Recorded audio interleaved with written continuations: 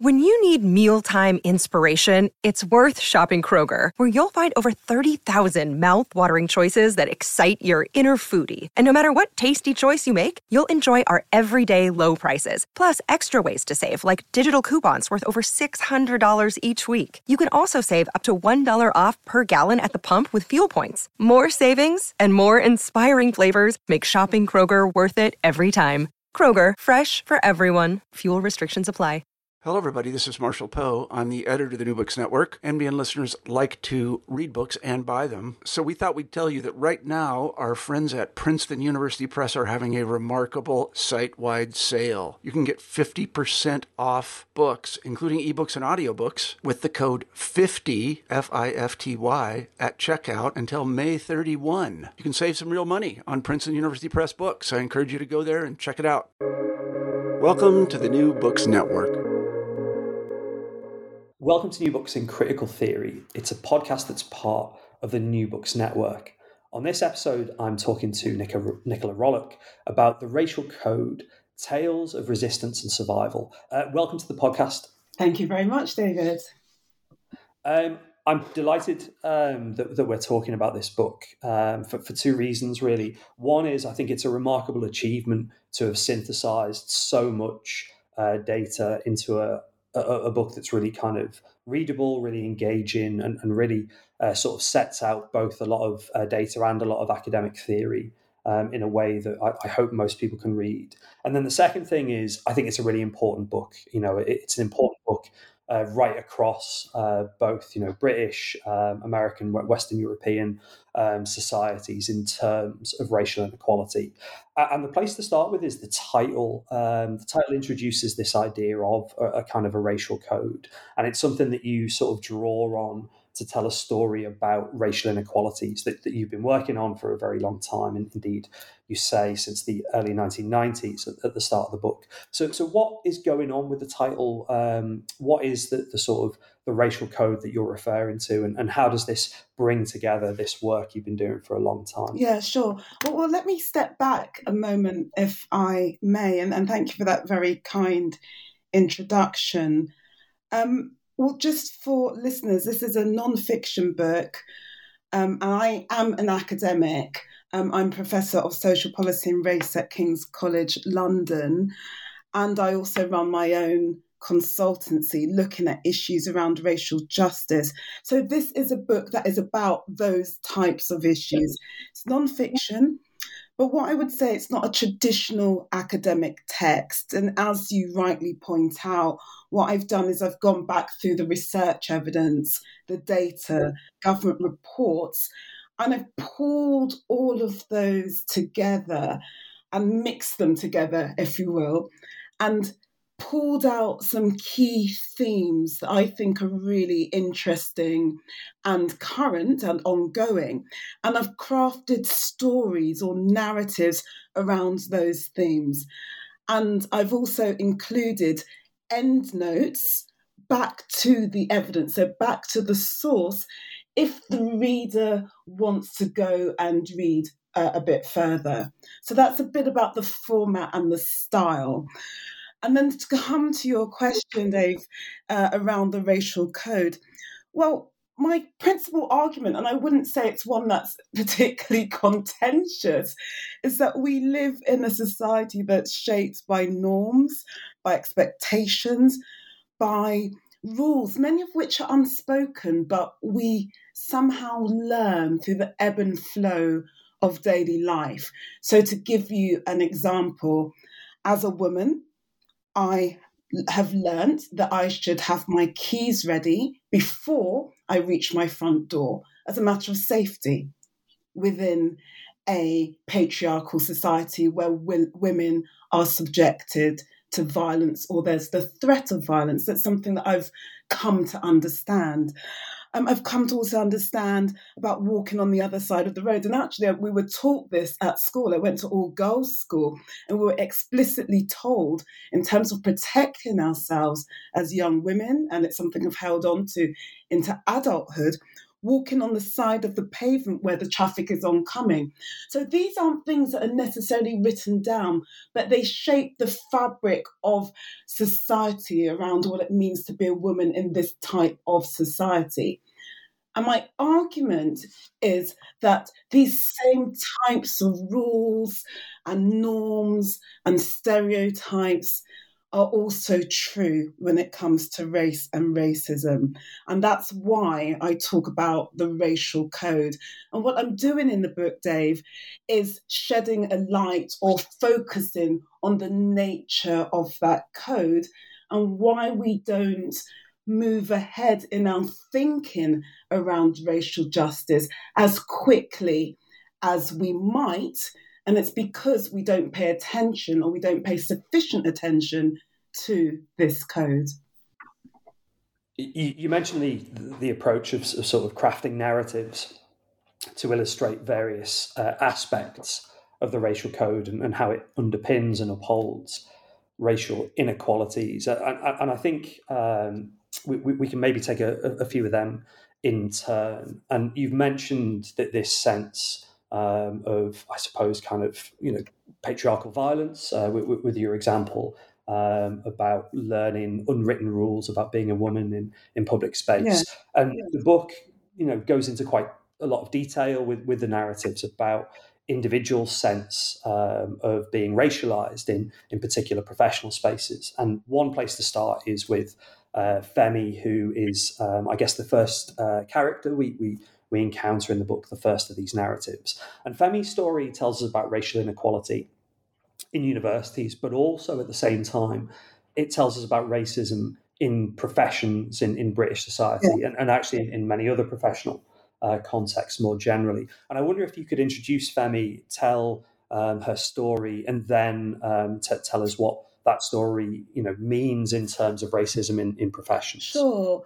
And yes, you're right. So what the book does is it primarily, though not exclusively, looks at a series of scenarios or moments across a range of settings. Some of those settings are professional settings.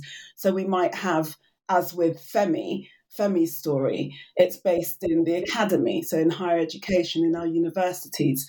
But we have other settings that are focused around policing, that are focused around a private members club, for example. So there's different settings, and that's obviously deliberate because I'm wanting to show the ways in which subtle forms of racism, so racial microaggressions, for example, slights and put-downs and otherings, show up in almost unremarkable and very normal ways in everyday life. But to bring you, Dave, you mentioned Femi. So Femi is the protagonist in chapter 1, which is called Acts of a Lone Woman. And chapter 1 is broken down into 2 parts. Part 1 is called Tap Shoes, and then part 2 is called The Oracle.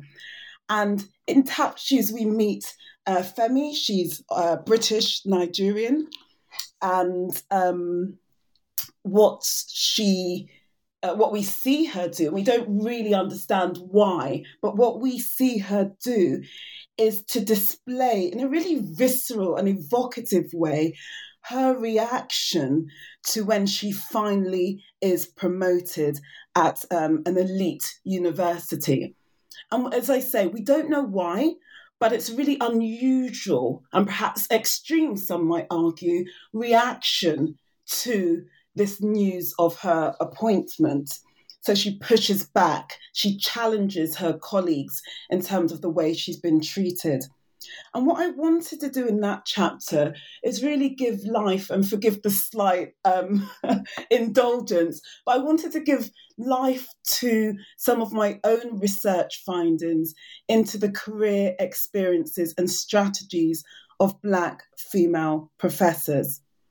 And what we know in the UK, and this also holds true in the US, is that Black female scholars are least likely to be professors when compared with other ethnic groups.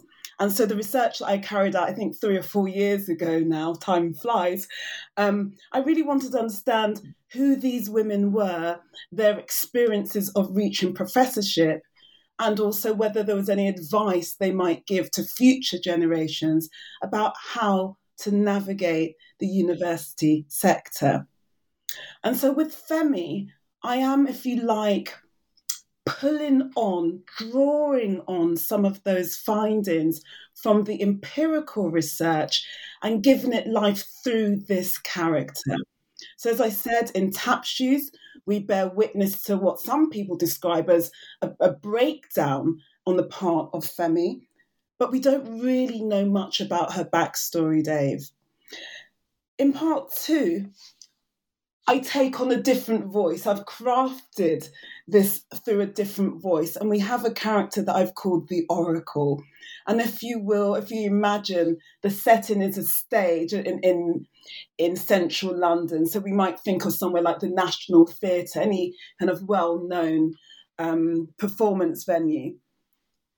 And I use the character of the Oracle to talk about Femi's journey.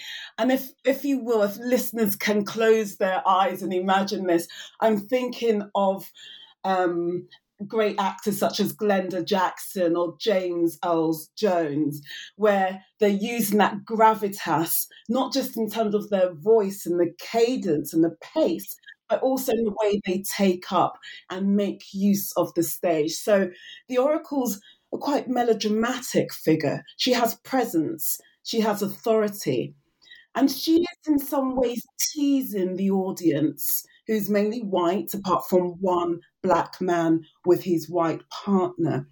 And she is playing with them, she's teasing them, she's saying, look, this is how you treat people in your workplaces. Don't think that this is a one-off.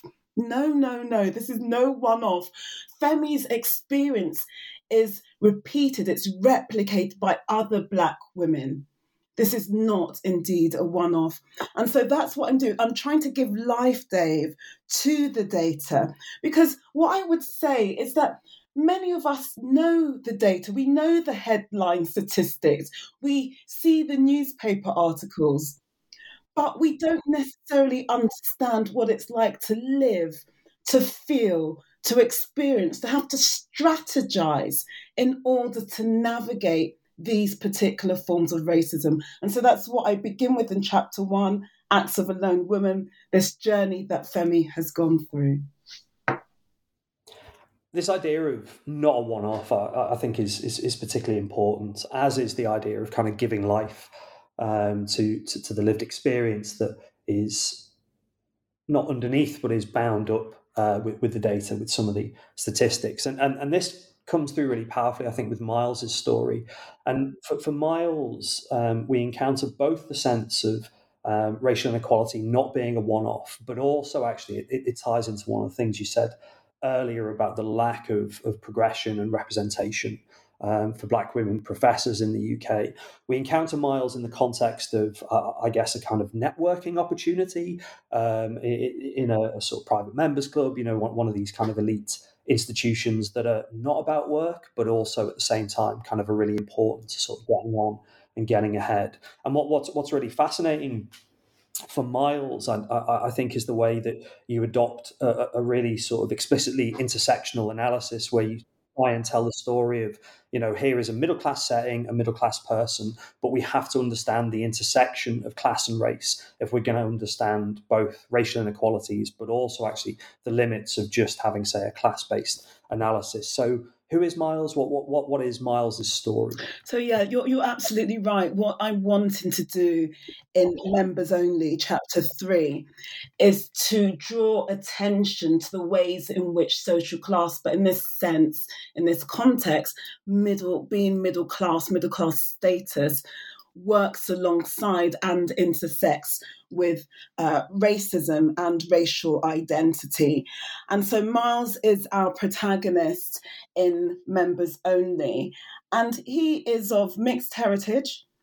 He's clearly middle class, and we know that because he has all of the markers of middle class status. So, his suit, for example, has been made to measure on Savile Row, which I think, as most listeners might be familiar with, is a very historic and well-known road of high-end tailors in the middle of London. So, he fits in insofar as he has this middle-class status, and he's been invited to a reception at this private members club in London. So he has been granted permission, if you will, formal permission to enter that space because he fits. But what we bear witness to, and what I'm trying to do in this particular chapter, Dave, and I'd be really interested if you think it works, because I talk about the book a lot, but it's also really interesting for me to hear how people feel and react to it. And I know your area of interest is around class. But what I'm wanting to show here are the subtle ways in which British society, and I think perhaps this is quite a uniquely British phenomenon, in the way that we do social class and we do middle classness, if you will. And so this private members club, it has lots of pictures or paintings of dead white men on the walls, huge fireplaces, canapes, men who once upon a time, before that smoking ban, would have been smoking cigars with their whiskey. So, there's all these class signifiers. And what happens to Miles is that he enters this space and he has a very brief exchange with the porter, because he asks the porter for directions. And it's not spoken, but the porter retains some reserve, some frostiness in his exchange with Miles. And I give you an insight only momentarily into the porter's head. And he says something to the effect of, he's supposed, because he looks at Miles kind of quizzically, what is this person doing here? And he looks at Miles in that way because Miles, to his mind, presents an oddity, irrespective of his middle class status. The very fact of his skin colour represents for this porter an oddity, something to be paused over, questioned, a potential discomfort.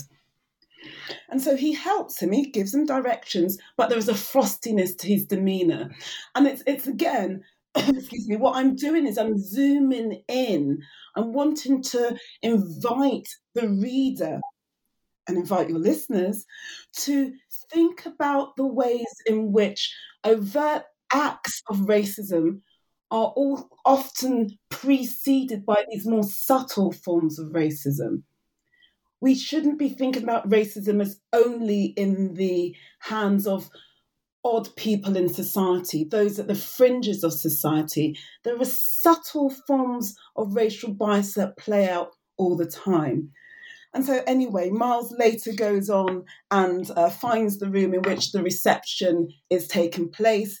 And it is the case that he has been invited as a special guest by the society who is hosting this reception.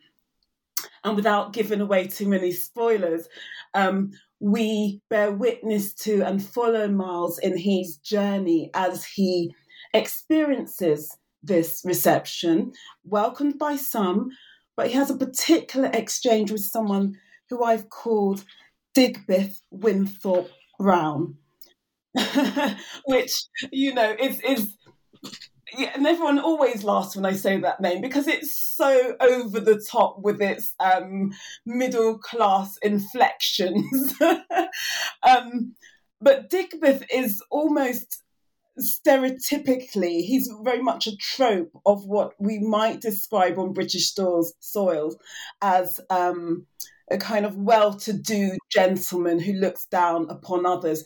And, we might not look too far from our political system for some very live examples of Digbeths. And Digbeth is somewhat confused by Miles and what he could possibly, Dave, be doing in this space.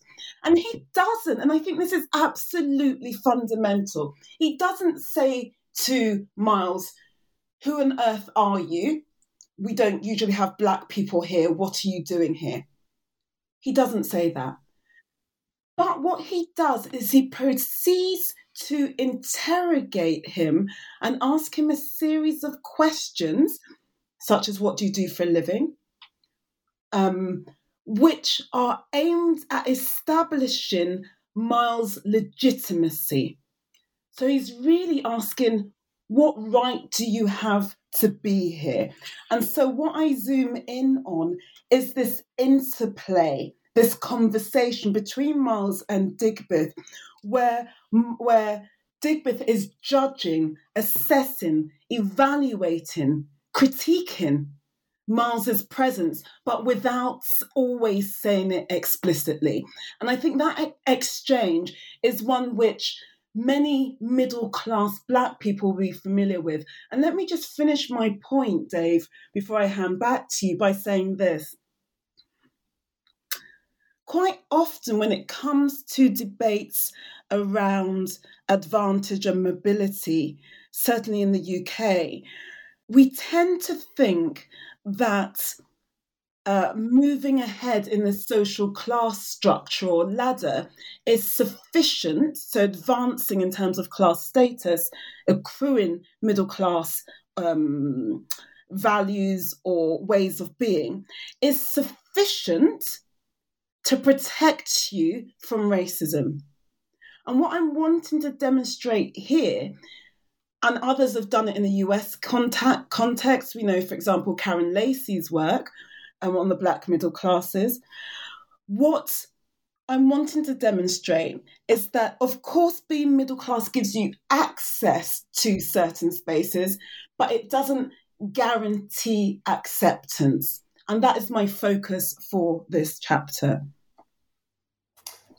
I mean, it's worth saying Digbeth is a really good illustration of how satirical and at times, quite hilarious the book is, despite its, really sort of serious subject matter. And I think the book deploys satire really effectively. It does it particularly well when thinking about the relationship between race and contemporary forms of particularly white feminism. It does it in various kind of points throughout the book.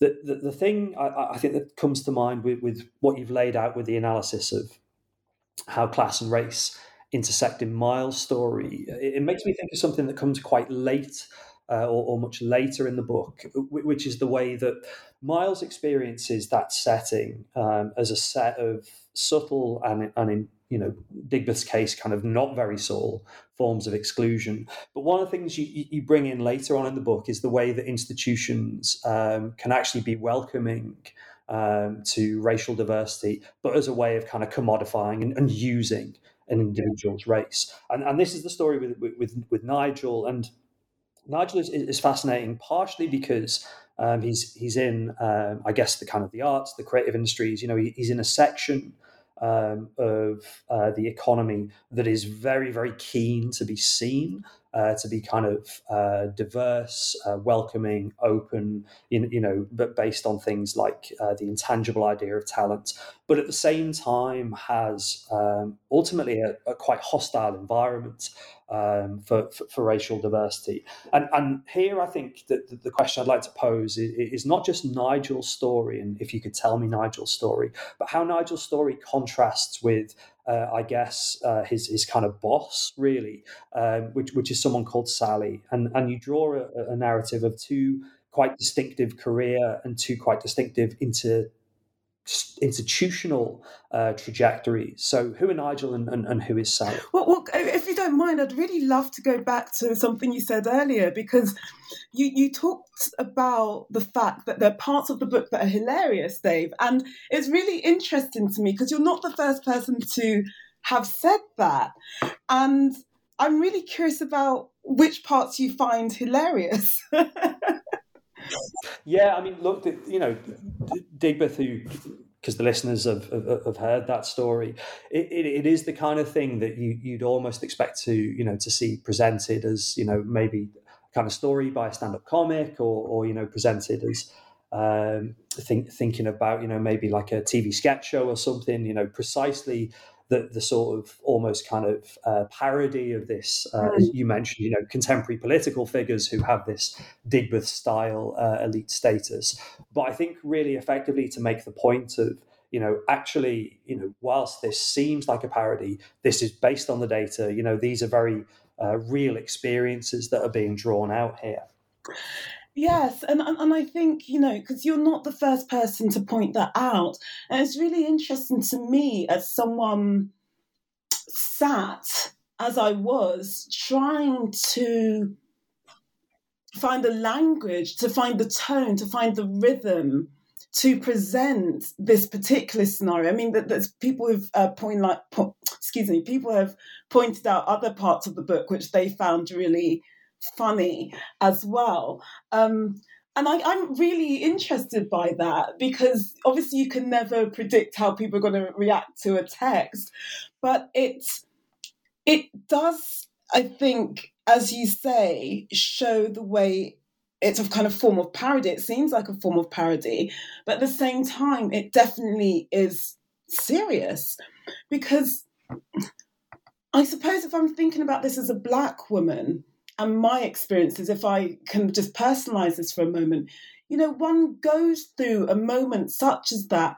and your mind is on overdrive, because you're trying to work out, as perhaps Miles was, how do you extract yourself from this situation? Why does this person believe that they have the authority? Because what's being played out there is authority, it's power, it's privilege. How is it that they think they have the power, if over me, over Miles, to ask those kinds of questions, to interrogate in that way? So I'm really interested in the humour piece, and I think, and we may come to this, there's some other parts that people have said, for example, the Surviving Babylon list, which comes up earlier in the book, that many people found quite funny, some parts of it quite funny, and that's a list of put together by two characters about what Black people must do in order to survive the workplace. But to come full circle, Dave, to your question, and yes, to these characters, whom we have Nigel, who is a Black gay man, who has recently been appointed to a very high level position at a particular art centre. And what I've noticed, and indeed what I've tried to capture in this chapter, are the ways in which institutions are very much the focus throughout the book. Even though I'm working through the characters, what I'm really wanting readers to also pay attention to is the ways in which institutions perform engagement with racial justice. And I really want to underscore that word perform and draw attention to the performativity, the acts of performance, if you will. And so I've become really interested in the way that institutions make announcements about the first Black, the youngest Black inserts, and I'm really curious about that and why these moments deserve such recognition. And I'm not saying that they don't, mind you, but I'm interested in the way in which they are set up and presented by the institution, because they're presented as moments of progress and advancement. But I think there's other questions we should be asking, which is why in this day and age, with so much progress purportedly having been made, with so much legislation, equalities legislation, why is it that we find so many Black people still being labelled the first or the youngest?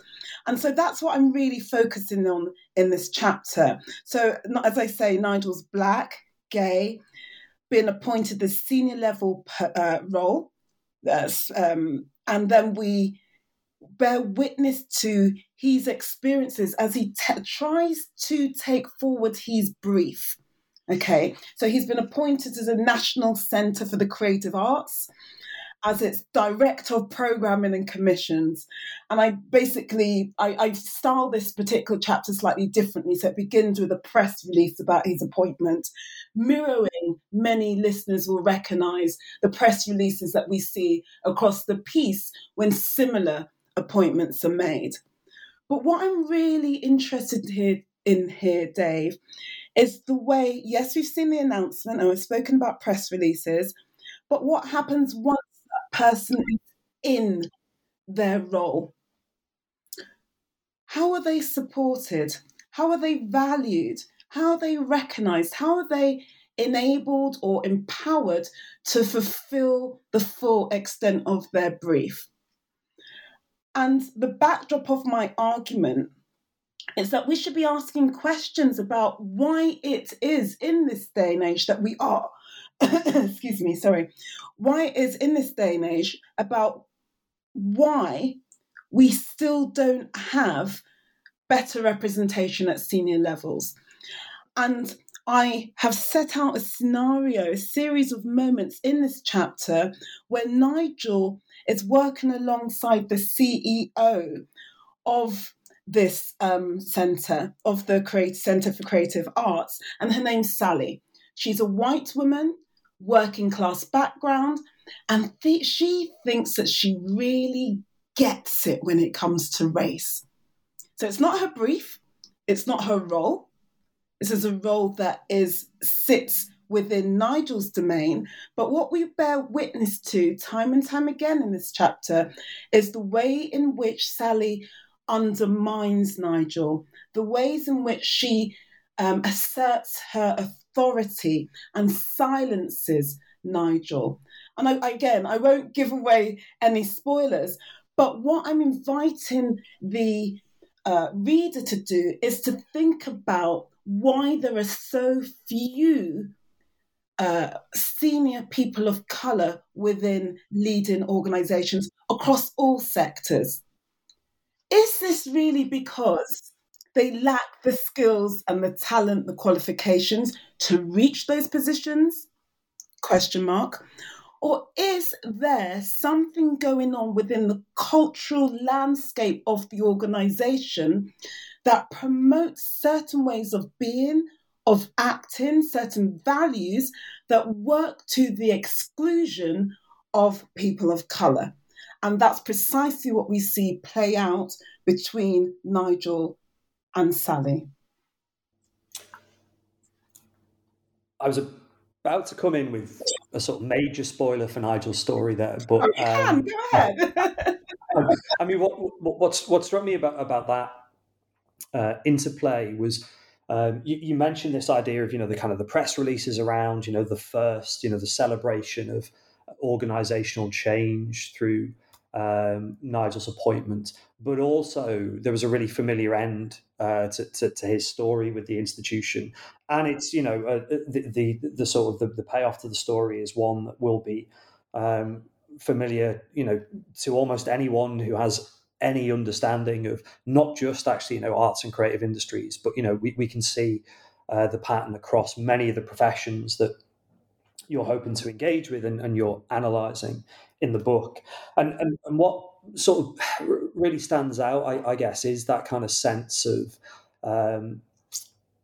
the book trying to help to make sense of stories that are familiar, trying to kind of go beyond I remember that, from reading it in a newspaper or something like that. And actually now I understand some of the dynamics underpinning those stories. The book does this in lots of different ways, and I mean, there's a huge amount of kind of fascinating, not just these individual narratives, but examples of organizational behavior, and you've talked about the importance of analyzing organizations to the book. The place I suppose I'd like to sort of like round up or finish on, despite the sort of wealth of stuff we could have talked about, is the very end of the book, and I suppose in a sort of useful way, but from my point of view as a reader, a sort of slightly depressing but kind of familiar way for understanding how race is constructed discursively in the British press, in British discourses, but also more globally. The book ends by saying, look, I know there are going to be these objections to my analysis, so I'm sort of preemptively countering them or offering analysis of them. And you do this in lots of different ways. And there's a few good questions. One of them, I think, is around sort of white people's understanding of race and kind of white behaviours preserving racism in our current age. But I think more broadly, I'd be interested to know, I suppose, the process of having to think about preemptive objections, having to think about how to counter them, and maybe some examples of how you've done that. Yeah, thanks. That's a really great and really provocative question. I think, it's not difficult to think about the process of preempting questions because I'm a Black woman who experiences racism.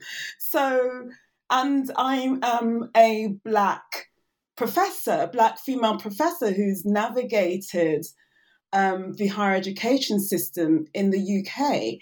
And by default, that gives me firsthand experiences of some of the ways in which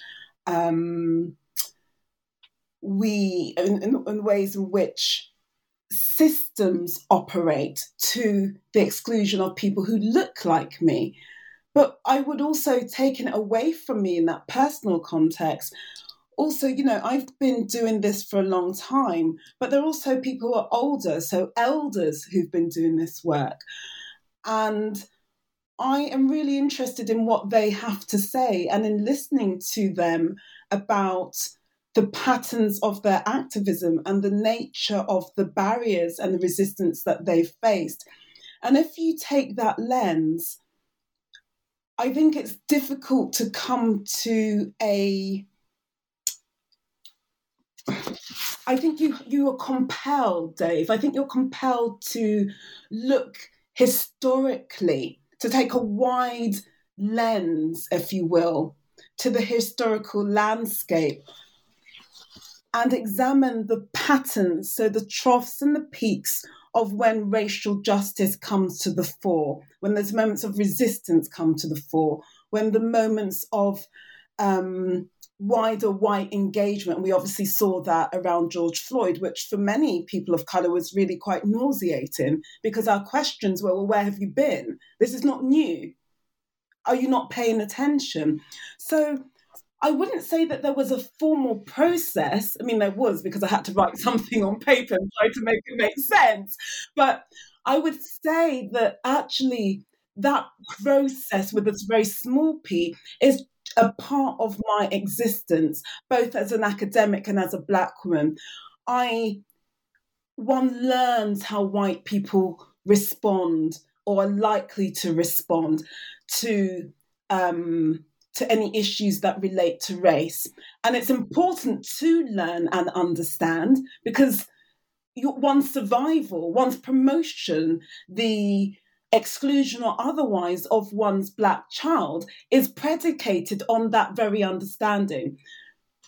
But I would also say it's true that as an academic, I am interested in patterns. I'm interested in trying to understand. I'm interested in absences.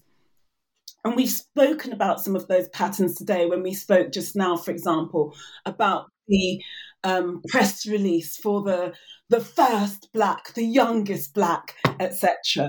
So what I wanted to do is, and this sits in line with my scholarship and my way of thinking, is I'm wanting people to think beyond the obvious. So let's not just fall into the lazy trope of, well, she would say that, wouldn't she? Well, would she? There is no advantage to me to talking about racism. There are many things I'd rather do, Dave. I'd rather be a ballet dancer, an interior designer. There are many other things I prefer to do and to have pursued as a career. But here we are. And so let's not just assume that this is someone who has a specific axe to grind. Let's assume that she's smart. Let's assume that the people who've experienced racism don't just have a chip on their shoulder. Let's assume that they are smart, they've got something to say. In which case, what is going on? If we're seeing these same patterns of inequality repeated time and time again, not just year after year, but decade after decade, then we must ask ourselves what's going on. And what I wanted to do in this chapter was to pose those very fundamental questions. And I also wanted to invite white readers to think beyond the ways of being white, if you will. So, and some of the tropes that exist around racism. So, for example, I've said there's a section called "It's Racist to Call White People White." You hate white people. It's really about social class. And that's one that, I get a lot when I stand up and present around this. There's another part that's called "Not All White People Are the Same." And I explore those. And again, I'm exploring them not merely to be provocative, but to invite people to step outside of their normal way of thinking. And I'll close by saying this. What ultimately I'm trying to do with this book is, if you imagine there's a huge painting, you're in a gallery, for example, you're viewing a huge painting, what I'm inviting the reader to do, and in particular for white readers, is to move from where they've been standing, observing that painting, maybe step back a little bit, step to the right. And what you'll notice is that the light falls on that painting in a slightly different way, that it reveals and brings into sharp relief areas that you thought were just images or shadows. And that's precisely the framework that's needed to help you as white people and to help us all better understand the racial code.